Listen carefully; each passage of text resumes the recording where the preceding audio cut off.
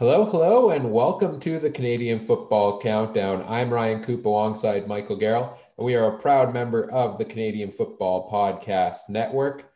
And we're back this week to continue our 2021 CFL season preview.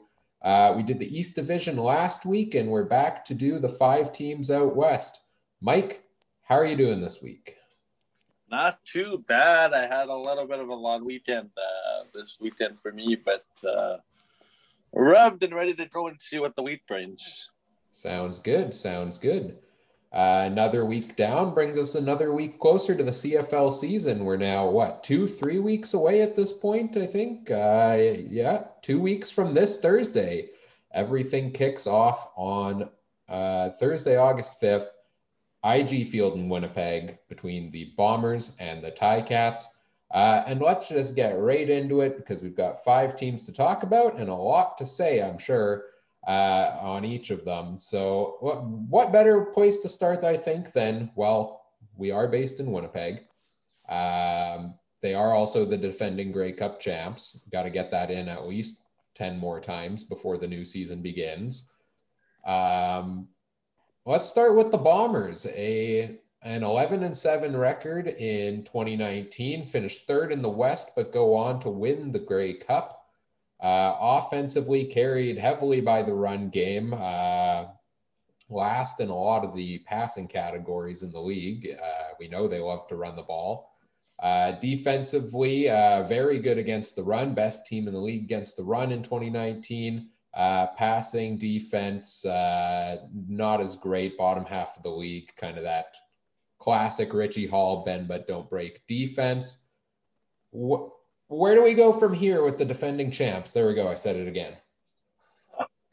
Well, I think it's very interesting because if you look at the numbers passing-wise for the Blue Bombers, I think a lot of that did not take into account Zach Collaros.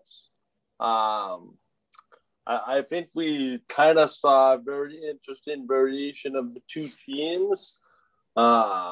Excuse me, one of which was very heavily predicated on the run. The other was kind of the inconsistency as to who would be the quarterback after Matt Nichols got hurt, so that forced them to kind of rely on the running game.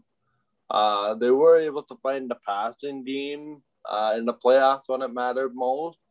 And the defense was able to batten down the hatches when it came to the playoffs. So it was kind of a weird year for the Bombers. I mean, they started so well, 4-0, 5-0. Didn't have a great middle section.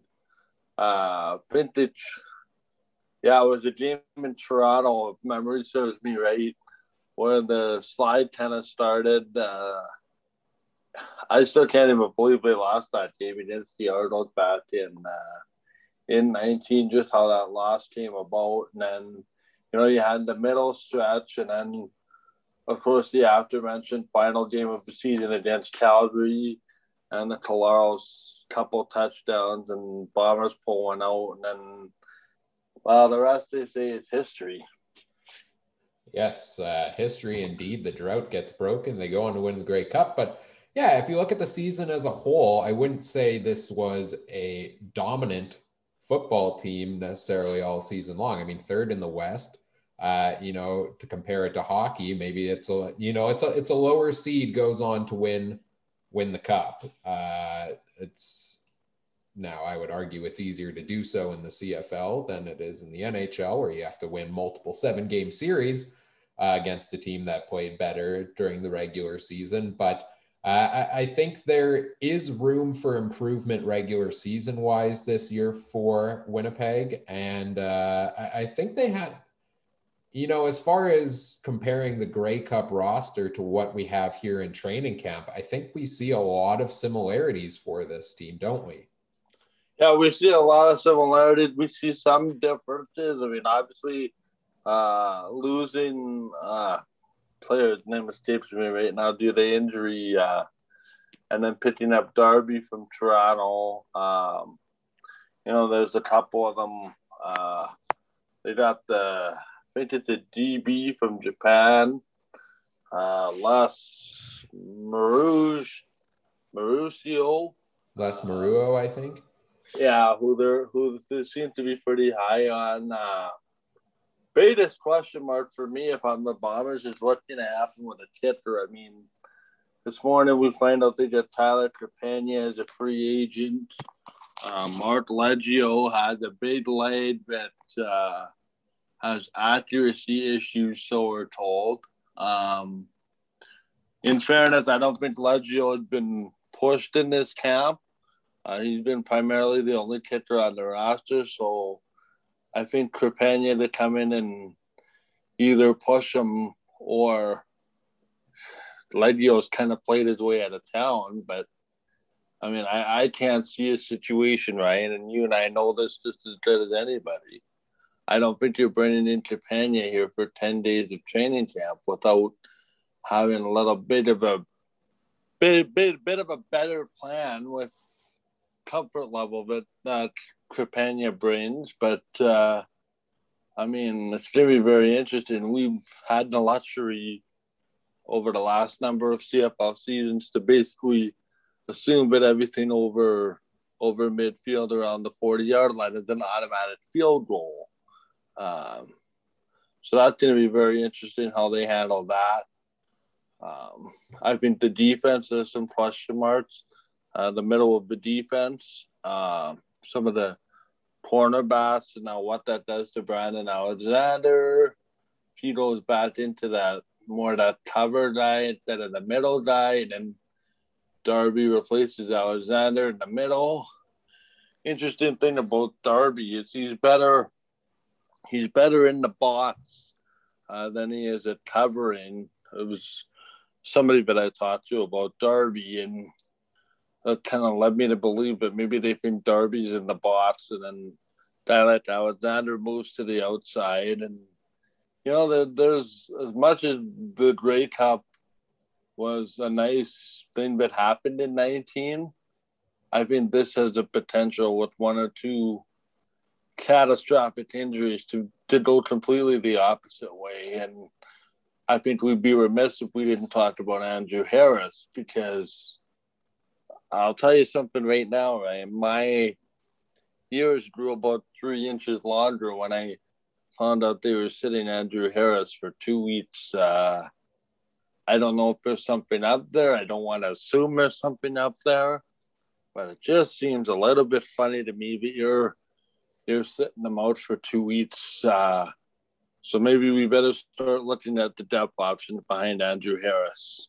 Well, yeah, and I think it's especially weird given that, you know, we've had a whole last year off, you know, and you could maybe you could see if he was playing late until the year before, giving him some rest time before training camp. But you would think over the past year he would have had plenty of that. Some guys around the league maybe had too much of that. And that, who knows if that's maybe leading to a lot of the injuries we're seeing around the league in training camp. But yeah, very interesting situation with Andrew Harris. We'll see how that plays out. I'm very interested to see what this season looks like for him. You know, he is another 2 years older since he last played.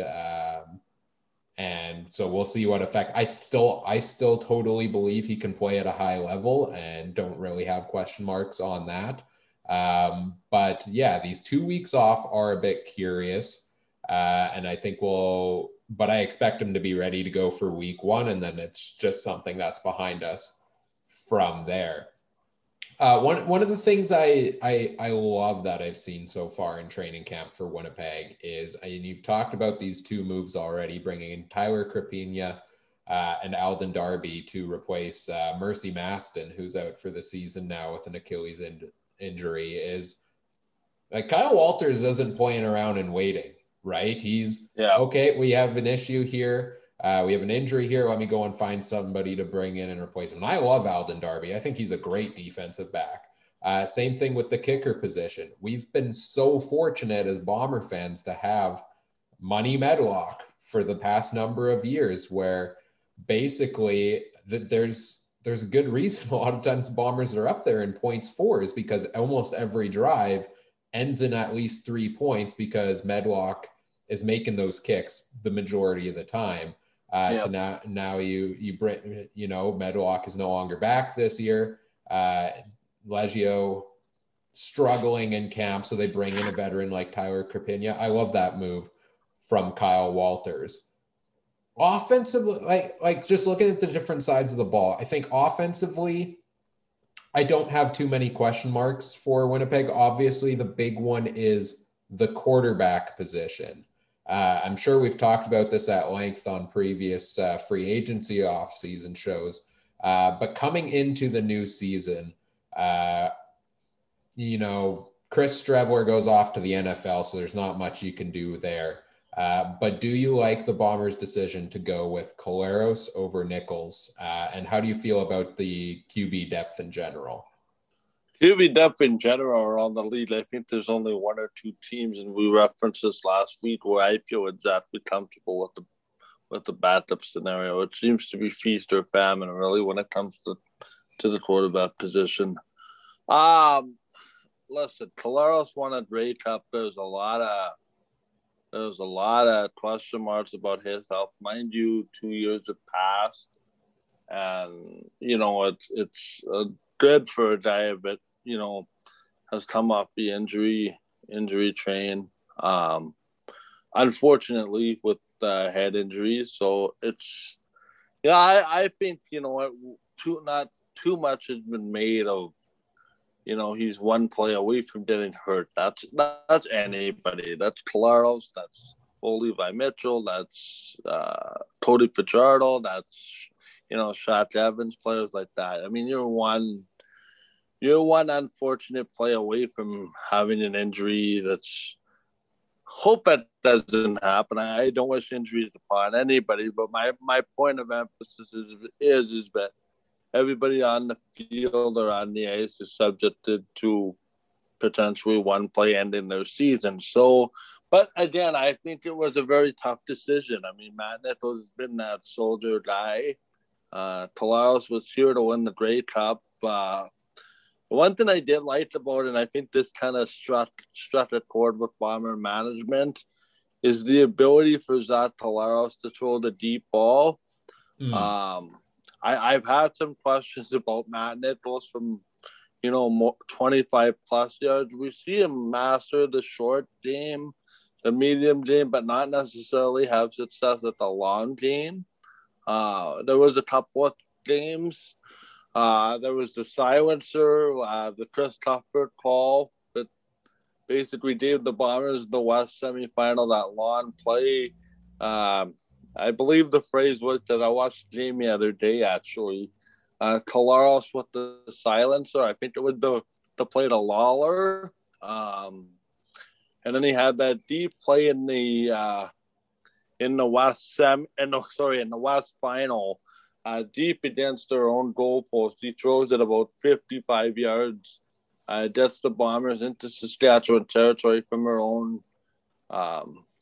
own goal line. I think the accuracy deep, I think, was part of the decision in my mind anyway, but at least steered the decision to be Collaros versus Nichols, because I think in a pinch, when you do need to go deep, it just adds another element of, there's something to be said about, being accurate for 30 plus yards, especially given the receivers that the Bombers have. If you can basically throw it up and there's a guy to go get it 35 yards down the field, it just gives defensive coordinators another thing to think about. And that's no slight against Matt Nichols, but I just really sensed the hesitancy to, let it fly when it was required. Yeah, and I think we're going to see a more balanced Winnipeg offense this year. Top in the league in run game, bottom of the league in pass game the year before, or the last season they played. I think it's going to be more balanced out. I think they will still lean heavily on the run game, which I mean, I totally think you should when you have a guy like Andrew Harris as your starting running back. Not to mention some good quality backups in Augustine and Oliveira, sorry. But I think they do have the potential to lean more on the passing game. You have pretty much most of your starting receiving core back again this year. Lucky Whitehead goes to BC. But you've got some great backup, and they lose Daniel Peterman to Ottawa. But Charles Nelson and Jernarian Grant have room to factor in there, as well as a guy they just brought in recently that I know you're very high on, Mike. I don't believe he's found his way into camp just yet, but I believe it's Cameron Meredith, correct? Yeah, I spent time with the Chicago Bears. It's been really he could be the game breaker. I don't want to compare him to Lucky Whitehead. I'm not sure about his returning ability, but you know what? That's a pretty good trade-off. And we knew going into it, I think last free agency that Lucky Whitehead was going to be primarily featured on the special teams. I think it would have been hard to make him an impact portion of the offense, just given the tools and the weapons around. But you know what? I think if you want to talk about Cam, you know what? I think they're going to give him some time to come around. I would be lying to you if I wasn't concerned about a guy not being ready to go on day 1, day 2, day 3, day 4 of camp, considering he's the guy that needs to make an impression. Right. But I actually believe that because he was in the NFL, because he was successful, because he has major injury, but you know what, he does have a little bit more leeway compared to some other guys when it comes to track records. So, and again, camp is so long. I think you're at the point now where the veterans are like, hey, let's go. Let's start to play a preseason game, at least in the normal year at this point in time. I think when you're hitting your own guys and not hitting your own guys, and there comes a point where it just becomes, let's get a change of scenery around here, and let's hit somebody in a different colored jersey, right? And I think if you're the veterans and going through the paces, you're trying to show that you're attentive to the training camp, but you also don't want to overexert yourself to the point where you're not ready to go come week number 1, or Right. you start hitting a fatigue wall in the back quarter of the season. So it's a fine line. Defensively, quick look there before we move things along here. Defensive line is largely intact from last season. I think they've got, you're looking at potentially a starting 4 according to the CFL website's projected depth chart. Jackson Jeffcoat, Jake Thomas, Casey Sales, Willie Jefferson, but you've also got Jonathan Kongbo, Theodric Hansen, Steven Richardson, and somebody they brought in, I believe, 2020 offseason in Toby Antigua, who can really move all around on defense. So we could see him in a bunch of different positions this year. At the linebacker position, you're looking at Kyrie Wilson, Adam Bighill. It was going to be Mercy Maston, seemingly, as the other linebacker, but maybe now Brandon Alexander slides down there. And I think the biggest question mark defensively is going to be the defensive backfield, because this is where the Bombers lost a lot of their biggest pieces. Winston Rose, Marcus Zales among them. So I'm kind of excited to see what the defensive backfield has to offer, because you have guys who I think came on late last season, and Nick Taylor and Mike Jones, who are likely getting some starting spots here. And we're probably going to have some guys, like we do all the time, that we don't necessarily know their names very well yet, that are going to come out and make a name for themselves early on this season. You know what's very interesting to me? Jonathan Conroe, I Finton wasn't a part of the plans, but Finch fell through in the NFL for him, so he's back here on a 1-year deal. To me, I think it just solidifies that they're planning some kind of a rotation on that D line that could be terrorizing if it's anywhere near what we did in the playoffs and in the Grey Cup. And I think that's going to alleviate some of the pressure that we perhaps have on the back end of the team. Right? Because if the quarterback doesn't have time to throw the ball, the back half of the defensive end isn't necessarily exposed on every kind of play. So, Right. You have to pick your poison when it comes to, constructing a football team in a salary cap era. Do you want your offense heavy?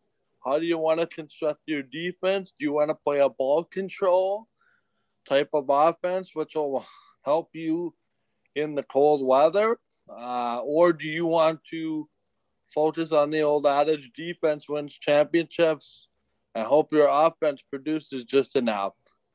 Quite honestly, Ryan, we've been on bomber teams that have been shown both sides of it. I can remember runs where defense bails out the offense, and you're just like, can we do something from the offense?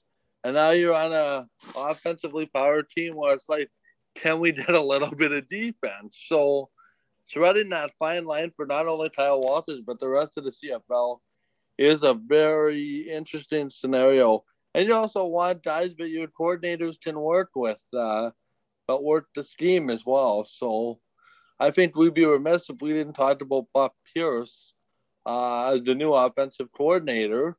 And that's the great unknown because nobody knows what kind of an offensive mind Buck Pierce is. It's one thing to be an assistant offensive coordinator. It's another to be the coordinator and have your own ideas, right? Right. And there's some new coaches on the defense. So as much as what we can take is that, it's just pick your poison about how you want to build your team. Now, again, we're going to get into full predictions next week as we get closer to the season, have more of a final picture of what these teams look like after they make their final cuts. But my quick outlook on this season for the Bombers, probably similar to last season. I see them middle upper pack of the West. I haven't kind of fully decided on what the exact position I think they'll finish in, but I don't think this is a team that's going to run away with the West Division, but I think it's one that is going to win its fair share of games and be competitive throughout the season. And then they get themselves into the playoffs, and then, hey, maybe they do the same thing they did last year and find their way back to the Cup. You know what? It's the old saying, you got to be in it to win it. Do the Bombers want one home playoff game or one home playoff game to get to the Grey Cup? Absolutely. But I don't think it would be that bad to have to do the same road again, because this is the team that did that very same road and did so very, very successfully based on the results. But I think there's something to be said about a West Division and having home field advantage in the West Division in your own stadium, at least for one game. Right. So I think the plan is, if you're Winnipeg, that you want some kind of a home playoff team this year. Well, yeah, you always do, right? But we'll see. We'll see where they end up. Let's move on to the next team here on our list. The big story around this team is their new name for this season, the Edmonton Elks. We've talked about that a couple episodes ago, our thoughts on that. I'm excited to see the Elks hit the field this year. 2019 for them was an 8-10 record, fourth in the West Division. They do cross over, beat Montreal in the first round of the playoffs, and then lose to Hamilton in the East final. Offensively, rushing game, kind of middle of the pack, passing game, kind of middle of the pack. I'd say a very middle team offensively. Defensively, they were one of the better defenses in the leagues. They led the leagues in sacks and 2-and-outs. And least pass it, and defending against the pass, they were very strong there. What does 2021 bring for Edmonton? Yeah, I think for Edmonton, it's the winds that changed with two new coaches since they last played. Now Jamie Elizondo being in there. Jamie Elizondo, very offensively minded coach. Something that I think would help them out a little bit. Um, Trevor Harris, good quarterback. He has good weapons around him this time of year, this season. I think we're going to see a bit more balance from the Elks. I have no reason why this can't be a playoff team in Edmonton. Yeah, can we just stop there for a sec and just like spend a solid minute like drooling in awe over this wide receiver group that Edmonton has? Like, this is an unreal group of receivers. They've got Darrell Walker, who's coming back to Edmonton now. They pick up Armonte Edwards from Toronto as well. They still have Greg Ellingson. Tavon Smith had himself a very fine season in 2019 as well. They bring in Mike Jones over from Hamilton, but that's probably your starting five. You've got guys like Kenny Shaw coming in for some depth. Shea Ross, who went viral a couple of weeks ago for his ability to do a backflip and dunk an Oreo at the same time. I mean, Trevor Harris is one of the best passers in the game, and we saw that in the playoffs when he threw that had that lights out game against Montreal, and now he has these extra weapons for him on top of that. Like, it's not even fair, really, is it? Well, it's not even fair, but I think they're going to have to release one or two of those guys to get under the cap.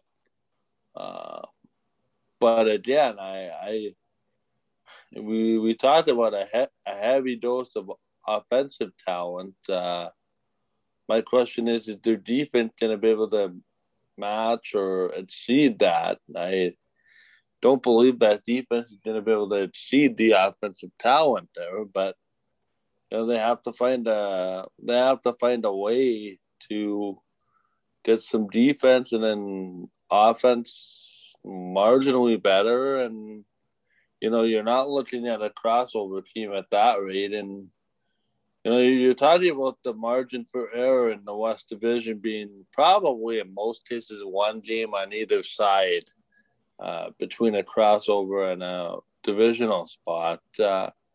I could see some improvement from the Elks for sure this season, but I still have some questions on their defense, which was middle of the pack, near the top of the league last year. And can they replicate that? I'll tell you what, the number of weapons that Trevor Harris has at his disposal reminds me of Anthony Calvillo led Alouette teams where you basically didn't know who was getting the ball on a play-by-play basis. I could see a situation where Edmonton rolls with 7 or 8 receivers in a game, has the fewest 1,000-yard receivers in the CFL just because they have so many people in and around close to the 1,000-yard mark.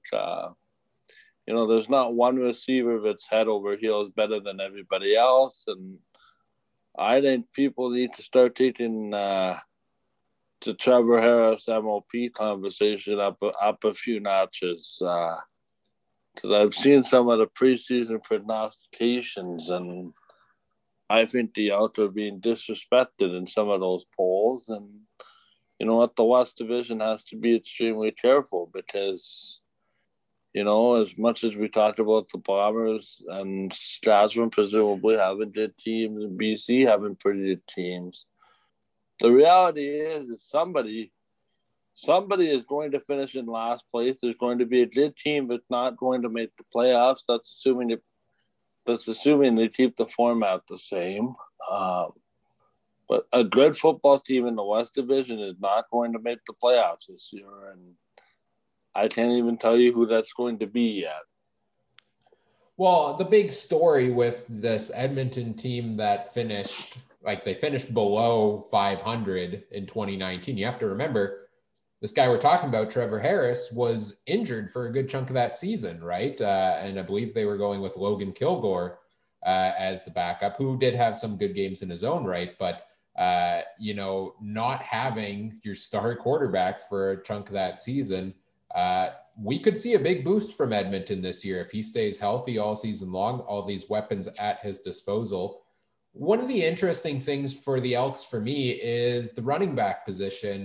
James Wilder Jr. As slotted in as the starting running back. Terry Williams slotted in as the backup. Last season, Edmonton running with a combo of CJ Gable, who I believe is retired now or is not playing this season at least, and Shaq Cooper, who's off to BC, and we'll talk about him when we get to BC shortly.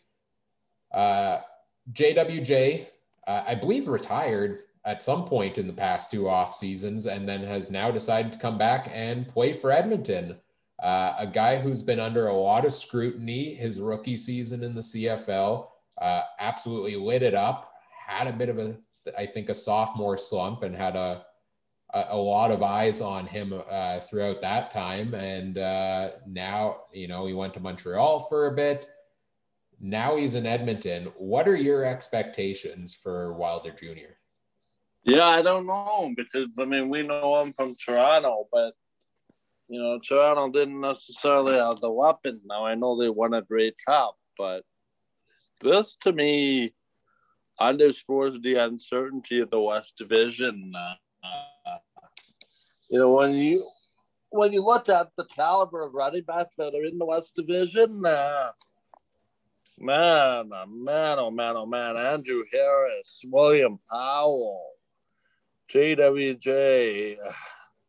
You know what? And on the divisional heavy emphasis that's on the schedule this year, it's going to be very, very interesting because if you think Andrew Harris is going to win the Russian title, go ahead, but it's not going to be easy. And I could easily see a situation where JWJ ends up winning the Russian title.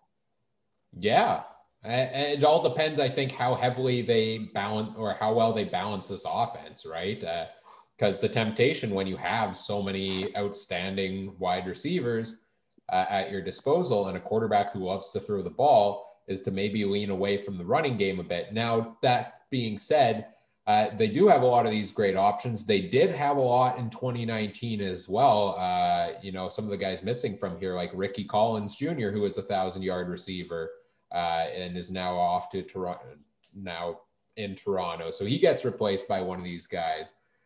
So they had the options that last season as well. They still ran the ball 361 times, which was 4th in the league. So I could see them still giving him the ball quite a bit. And I think maybe that's something that in his sophomore season and in his, following seasons in Toronto and in Montreal, he didn't get the ball as heavily as he did as a rookie. So I think if they give him the ball, I could see Wilder Jr. doing some great things and creating a really balanced attack there for Edmonton. Well, here's the interesting thing, and I'm glad you touched on. We have I don't believe the Edmonton team of 2 years ago ran the ball enough. Mind you, not sure they had the ability to, with CJ Gable and all those weapons and quarterback that like to throw the ball.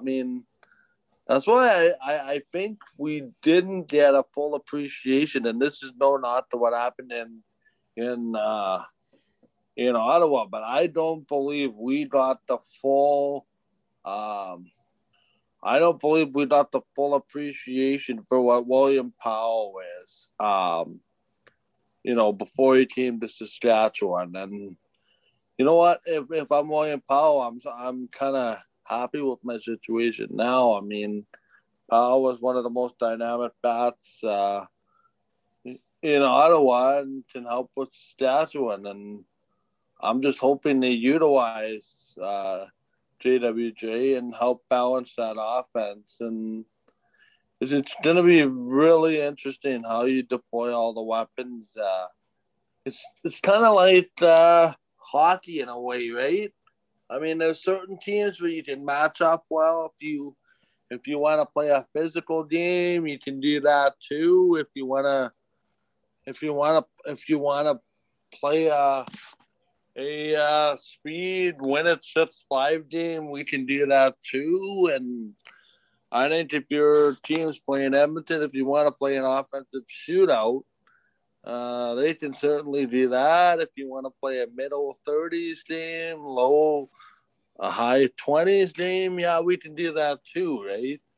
I think this is all setting up, Brian, to be, especially early in the season. I wouldn't be surprised if a lot of games eclipse 90 total points scored. And I think there's going to be some absolute barn burner shootouts in the West. Now let's look at defense for Edmonton. I think you hit the nail on the head when you said you had some concerns there. Looking at this roster here, I think they have a very good quality defense on paper. I just don't know what it will look like out on the field because it is overhauled so much from what their defense looked like in their last game they played in that East final against Hamilton. Right now, you're slotted in your top 4 defensive linemen. You're looking at Sean Lemon, Mike Moore, Jake Seresna, Kwaku Boateng. You're missing 2 notable pieces there in Almondo Sewell and Nick Usher, who I believe both went off to Montreal, as we talked about last week. Your linebacker in that East final, Javon Santos Knox, no longer with Edmonton. Larry Dean, who went to Saskatchewan and unfortunately has a torn Achilles, and Don Anamba, who's also no longer with Edmonton. So a whole new change there at linebacker. They do have a starting group of Vontae Diggs, Kevin Brown II, and Brian Walker, which I think are all great players in their own right. And then at the defensive backfield, you're looking at right now a group of maybe Jonathan Rose, Aaron Grimes, Jermaine Gabriel, Jonathan Mincy, Robert Priester. None of these guys starting in Edmonton's defensive backfield in that East final. So they've, over the last 2 years, lost a lot of pieces. They've also brought in a lot of pieces. And I think they brought in some really good pieces. Like, I think bringing in a guy like Jonathan Rose is going to be huge for that defensive back. A really good quality veteran who spent a lot of time in Ottawa's backfield. And, you know, a guy like a Sean Lemon on the defensive line who's been around the league and has played many years. Like, if you're going to overhaul your defense, I think it's important to bring some strong veterans like these guys in to help the cause. Yeah, it's a very interesting scenario. But if you can play defense in the CFL, you can win a lot of games by scoring 40, 45 points. But if you're winning 45, 35 every game, sure, but not sure how that's going to help you in the playoffs. Well, I mean, if you win 45-35 in the playoffs, you go on to the next round, but... True. But I mean, I think, and that's what I said, right? Like, finding that balance of distributing your team to have a good offense and a good defense is a very, very fine balance. Yeah, and I think this is, like I said, I think this is a good defense on paper. And I want to see what they look like out on the field. If they can put the pressure on the quarterback and lead the league or tie for the league in sacks and forcing 2 and outs and, have a defensive backfield that can is basically one of the best in the league. Like, pair that together with the potent offense we talked about earlier. As we sum up Edmonton here and move on, I think this has the potential to be as good of a team as any in the West Division this year. I think that 8-10 record, there is the Trevor Harris injury asterisk on there. I think they at least hit 500, if not a couple games over. I think they make the West Division playoffs potentially if he doesn't go down last season. And with the tinkering they've done this year and bringing in Jamie Elizondo, who has a great offensive mind himself, I'm excited to see what this season brings for Edmonton. And I think it's going to be an improved team over what we last saw. Yeah, for sure. All right, Mike, let's move on to our next team. Where do you want to go next? Let's talk about the neighbors to the direct west of us, the team that We played in the Western Final last year. That would be the Saskatchewan Roughriders, a 13-5 regular season. First in the West, they lose the West Final to Winnipeg. Offensively, basically running game, much like the Bombers, running game top in the league, top 3 teams roughly in the league. Passing game, kind of more middle of the pack, a little lower down, which actually kind of surprises me a bit looking at this, just based on the great season that Cody Fajardo himself had. Defensively, across the board in the top 3 categories in the league, the best, the least rushing TDs, the least yards given up, second least points given up. It was a really strong defense in 2019 for Saskatchewan. We talked a lot last week about Ottawa and the offensive line issues with guys retiring or being out. We've seen a lot of that with Saskatchewan as well, haven't we? We have, and guys wanting to retire, guys opting out. I'll tell you what, if there's one team outside of Edmonton that really intrigued me, I don't have a clue what's going to happen in Saskatchewan. Yeah, me either, because this is a team. Well, and I mean, what is it? 4 guys with Achilles injuries in one day a couple weeks ago on the first day of camp? Not even the first day of camp? Yep, 4 guys. And then, we talked about the Jason Moss. If he can, we all know how good of an offensive coach Jason Moss is. And, there's some very good defensive prospects in the system for the Riders. Some first-year guys that are going to crack the roster. But, I just think if Saskatchewan's offense can be very efficient, there's no reason why Cody Fajardo won't be in the discussion for MOP at season's end. I look at that receiving core. Shaq Evans. There's a young guy there, Canadian Lennius, but I know they're high on first rounder McKinnon. Justin McKinnis. There really seems to be that emphasis, but it seems like the Riders are going to start 2 Canadians in the receiving core, that being Lennius and McKinnon, and then McKinnis. Shaq Evans is Shaq Evans, and William Powell is William Powell. Now they seem to be moving 2 Americans around on, the offensive line with Labatt, who is going to probably be a big part. And then, the Achilles injuries happening on the defensive side. It's going to be very, very interesting.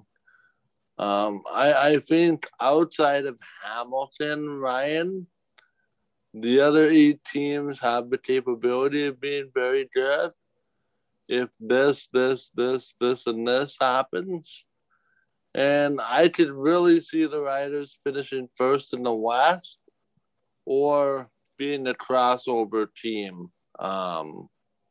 That's just how unsure I am about what is going to happen with the Riders and in the West Division specifically.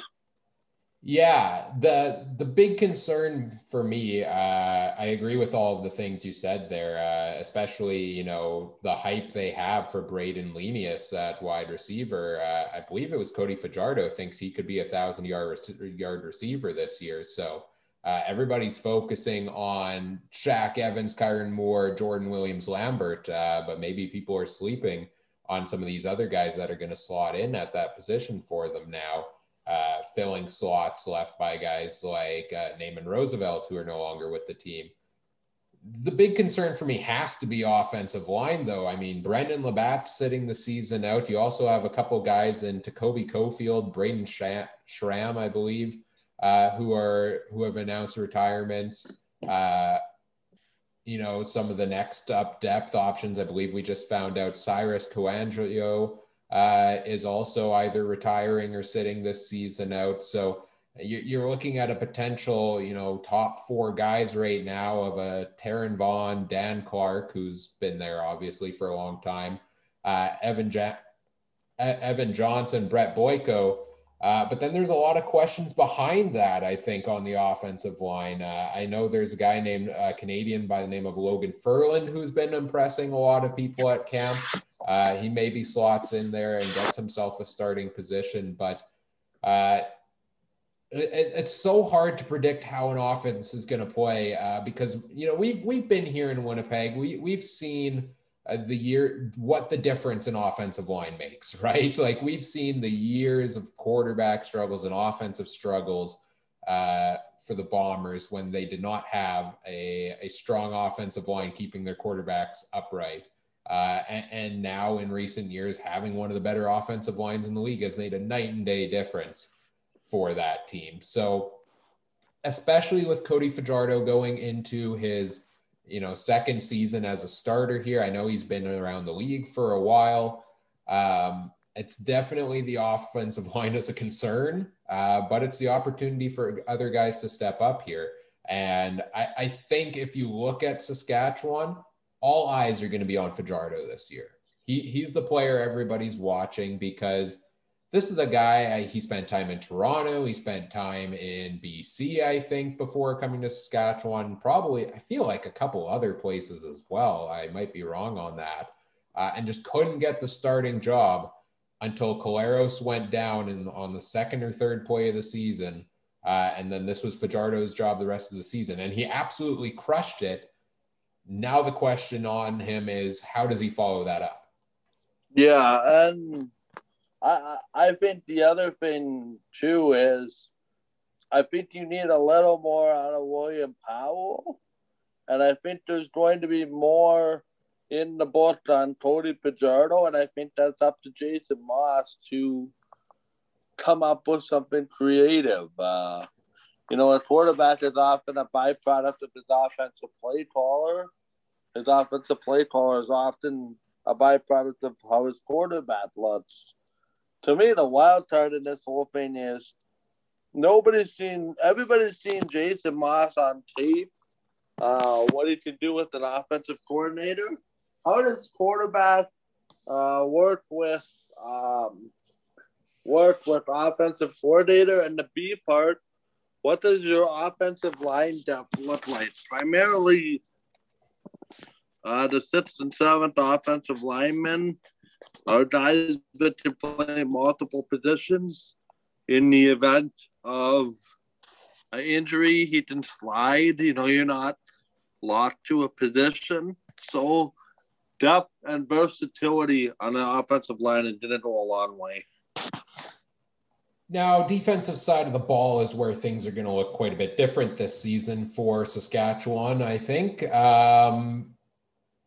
I mentioned before, they were top in the league defensively. And with that, when you have so many outstanding playmakers on the defensive side of the ball, they either all want a shot at the NFL or they want a pay raise and you can't keep them all. And, we can just quickly go through the list of guys that are not back there. Micah Johnson, Charleston Hughes Micah Johnson is back on the defensive line for Saskatchewan, but they lose Charleston Hughes. At the linebacker position's completely different. No Cam Judge, no Solomon Elimimian, no Derek Moncrief. At the defensive backfield, they retain a lot of their members there, but LJ McRae currently on the suspended list, waiting to see what happens there. So this is going to look a little bit different on defense. You're looking at along the line, and AC Leonard, McKenna Henry, Micah Johnson is kind of a solid top three there. And then I think you get into a bit of a debate of who will be joining them at starting on the defensive line. At linebacker, you've got some options there. You've got Micah Teitz or Teets. Oluwaseun Idowu, I hope I pronounced that right. And Dion Lacey, who they've brought in, likely slotting in at linebacker, a guy I think kind of shifts around between linebacker and defensive back. You also do have, they brought in both Herdman Reeds, Jordan and Justin. They brought in Lorenzo Jerome from Calgary. So some options there at linebacker. And then defensive backfield, Nick Marshall, Ed Gainey, Mike Edom, Eli Boca will all be back this season. Eli Boca may miss the first week or so. And then Lucius Purifoy as well, slotting in somewhere there. And then the depth behind them there. So they still have some strong pieces at on the defensive side of the ball, but certainly, I mean, this defense has to take a bit of a step back just based on who they all lost, right? Nelson Latombo, to me, I don't think people realize how big of a loss that's going to be. This is a guy that can play pretty much any defensive position on the field. Played with the Saskatchewan Huskies, was a very, very good defender. I think Saskatchewan needs to find some defensive help.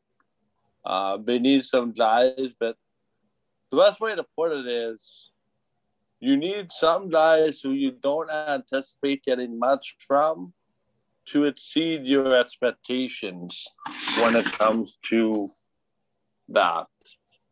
And you know what? Everybody has, all the good teams, Ryan, seems to have a situation of, well, we didn't see this guy doing as well as we anticipated. I'm also curious what's going to happen defensively in the pass coverage. We know how much heat Jason Shivers has taken in the past for management of his defensive troops. I think expectations in Saskatchewan need to be realistic. Do I believe that they're going to finish first in the West? Well, they most certainly can, but like I said, you need a defense to win you some championships and to take you far, as we've seen with the Blue Bombers. So I'm going to make a bold prediction right here, right now. Let's do it. And I hope you guys are ready for this. The first place team in the West Division will not be at the Grey Cup this year.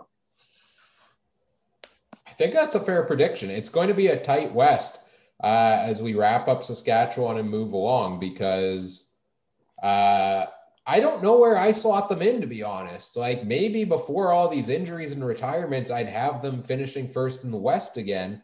Now I'm not so sure. And that's the same theme I had when we talked about Winnipeg, when we talked about Edmonton. I think this is going to be a good team. I think they should be a playoff team, be able to win their fair share of games. But I don't know if they're running away with the division. It's a very interesting thing. I do not. Yeah, I think, to be honest with you, there's 5 teams in this division, 4 of which you can make the case for to finish first in the West. Yeah, that's a very good assessment. Let's move on to our 4th team here. The BC Lions, the only Western team to not make the playoffs in 2019, a disappointing 5-13 record, last place in the West. Offensive stats, bottom half of the league in most of them, kind of middle to bottom half of the league. Defensive stats, they struggled a lot against the run game. They were pretty good against the passing game.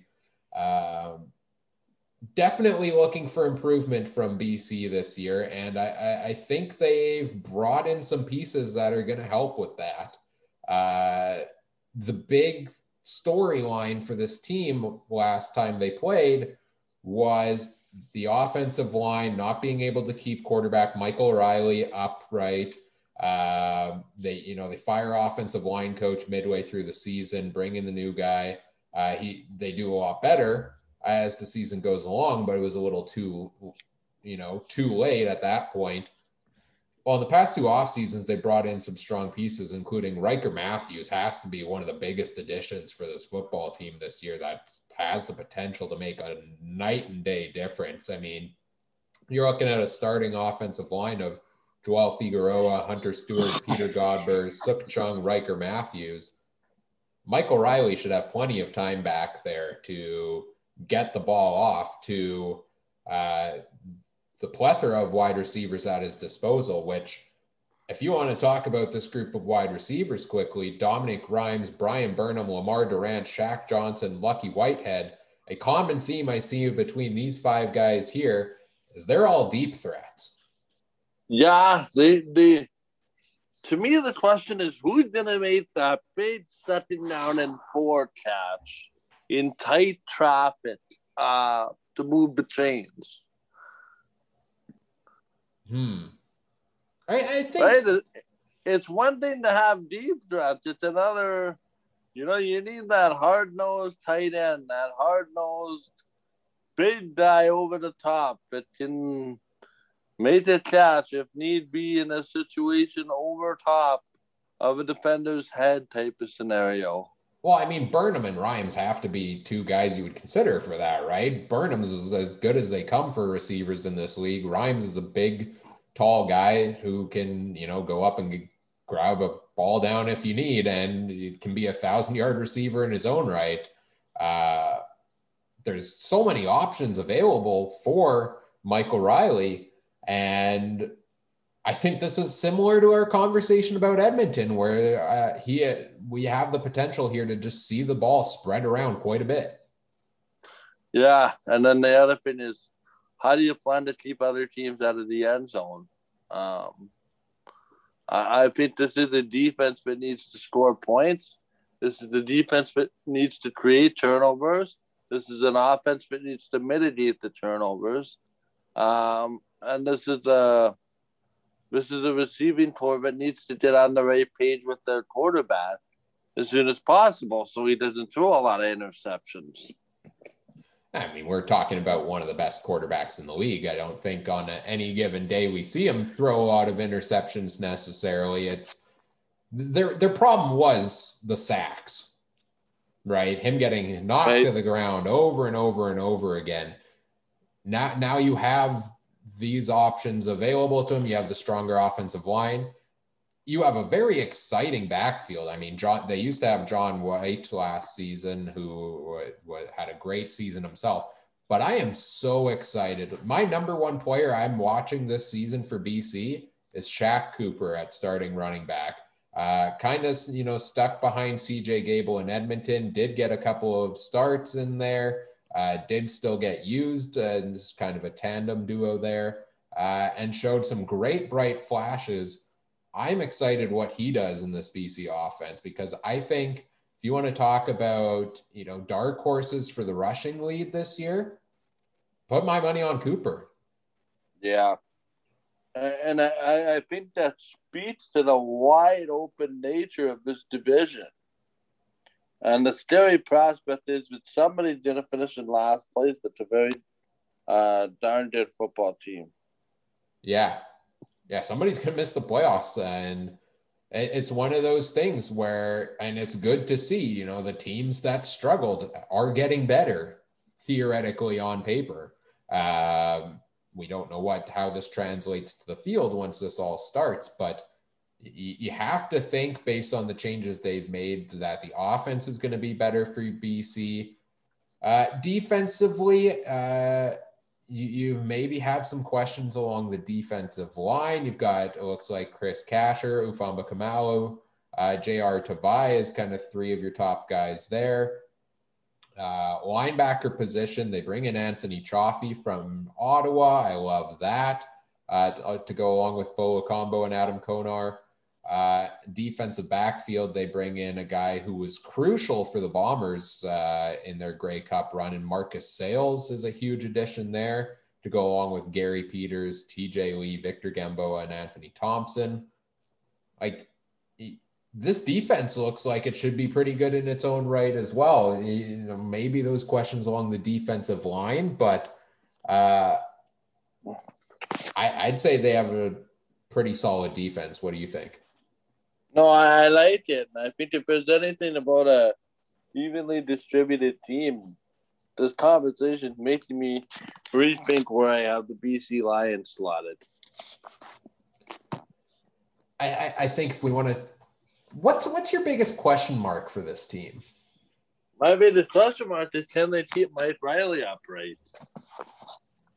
Which on paper it suggests that they could. And then if you're not going to get the defensive pressure, let's say you think that their pass rush isn't very good, or could be better, or is not as vastly improved as people think, well, then the onus is on your corners to make sure that you don't get beat. Because if you can't get pressure on the quarterback, well, you better hope your cornerbacks and your DBs can cover up for that. I think my biggest question mark for them is actually at the kicker position because, Sergio Castillo, Josh Bartell managing the kicking and punting duties last season. They're no longer back with the team. Looks like it's going to be Stefan Flintoft as the starting kicker. I'll admit, I know nothing about this guy. So to me, that's a question mark. And maybe that's my own blind spot that I don't know enough about him, but, you start getting, offense starts getting things down the field. It's going to be up to Flintoff to put the points on the board when the offense stalls, and the kicking game and the field position game is a huge part of football. So I'm interested to see how he performs this season, just because I don't know a whole lot about him myself. That to me is probably my biggest question mark, much like it was with Winnipeg, with Mark Leggio until they brought in Tyler Capina. So looks like they are going with Flintoft in BC as the starter, and then they've got a couple global guys in Takeru Yamasaki and Jake Ford behind him. So we'll see if there becomes any competition at that position, but it looks like Flintoff is the guy to kick things off, no pun intended, or maybe full pun intended, at the start of the season. Anything else you want to talk about on BC before we move on to our final team and touch on Calgary? I would just encourage people to go out to BC Place and watch what I think is going to be a good BC Lions team.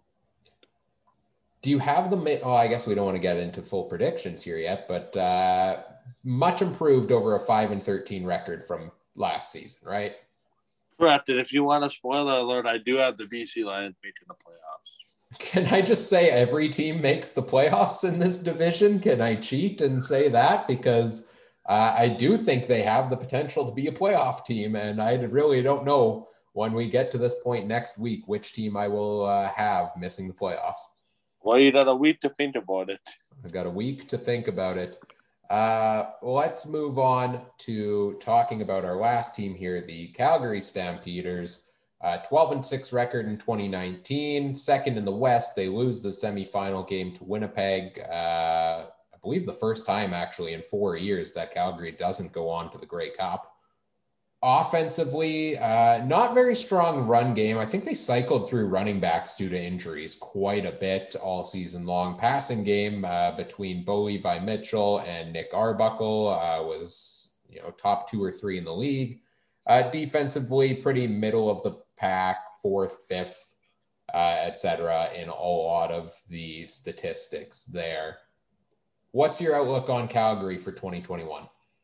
Yeah, this to me is the question mark, right? Because, we expect Calgary to drop off each and every year, but they're right then and there, right? I mean, I think I had Calgary crossing over to start 19, and they're hosting a playoff game against the Bombers, which we all know how that ended up. But one thing we do know for sure, Hofnagel will field a competitive team.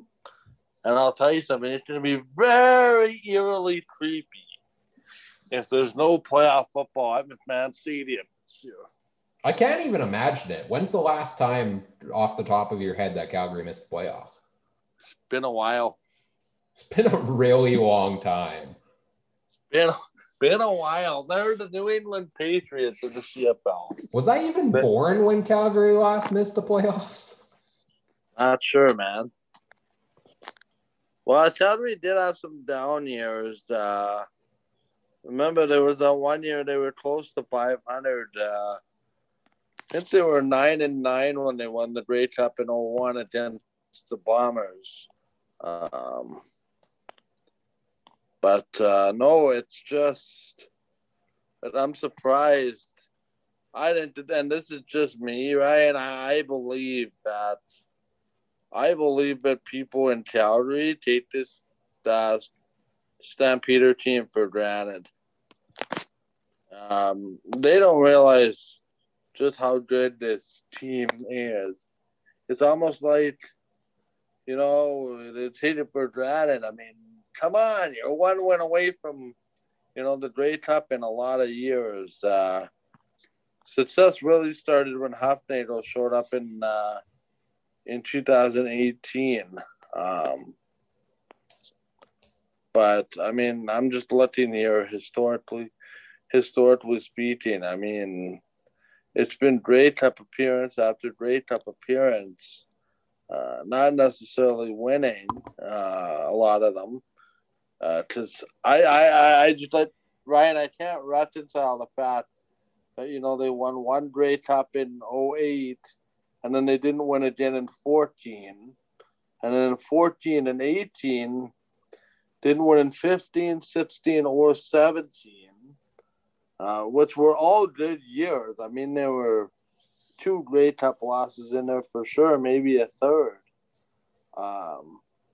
If John Hufnagel isn't in the CFL Hall of Fame as a builder, if there was ever a Bill Belichick of the CFL as far as building winning pedigree football teams, find me another one, because this franchise has been a model of consistency as long as I can remember. Now, the big thing for Calgary this year, well, in 2019 was really the first season since Bo Levi Mitchell stormed onto the CFL scene that we really saw him miss extended time due to injury, right? Nick Arbuckle came in, got his fair share of starts. Bo Levi ended up coming back later in the season and in for the playoffs. But an extra year off means he had time to fully recover. I expect him to be back this year as good as ever. And one of the most notable positions or additions for this team really is going to be at the wide receiver position. Much like we talked about with BJ Cunningham for Montreal last week, it's Kamar Jordan. He missed the entire season for Calgary last time out. And he, when healthy, is arguably one of, if not, can be the best receiver in the CFL. I think he has the potential there. He's a guy that Bo Levi loves to use. I still have nightmares over that one game against the Bombers where he put up like 230 receiving yards. That's a huge, huge addition for this offense to have Mitchell back at full health, presumably. Jordan back, presumably at full health. And their running backs as well. I mean, if anything, Calgary was beat up by the end of that 2019 season. So you have a fresh look team coming into this year. You have a lot of, I think, exciting young options on that offense. Kadeem Carey, Josh Huff, Markeith Ambrose, Hergy Mayala, among them. That's the fun thing I think about Calgary coming into each year is they've been so successful for so long that they find themselves a great receiver and then he goes somewhere else or he goes off to the NFL. And then we think, okay, who's going to be next? And then there's these guys that, we don't really necessarily know their names at the start of the season as well. And by the end of it, they're 700, 800 yard receivers. I expect much of the same from this team. I'll tell you something here. I'm just looking. Calgary has not finished lower than third in the West Division. You want to take a guess? 2003. Wow, you're close. It's 2004. Okay, I was not off. A very long time. 2005, we have second, second, third, first, second, first, third, second, first, second, first, second. See, I got into the CFL, like started to really get into it. I want to say like around 2006, 2007. So in my entire time as like serious CFL fan, Calgary is not finished worse than third in the division. So Yeah.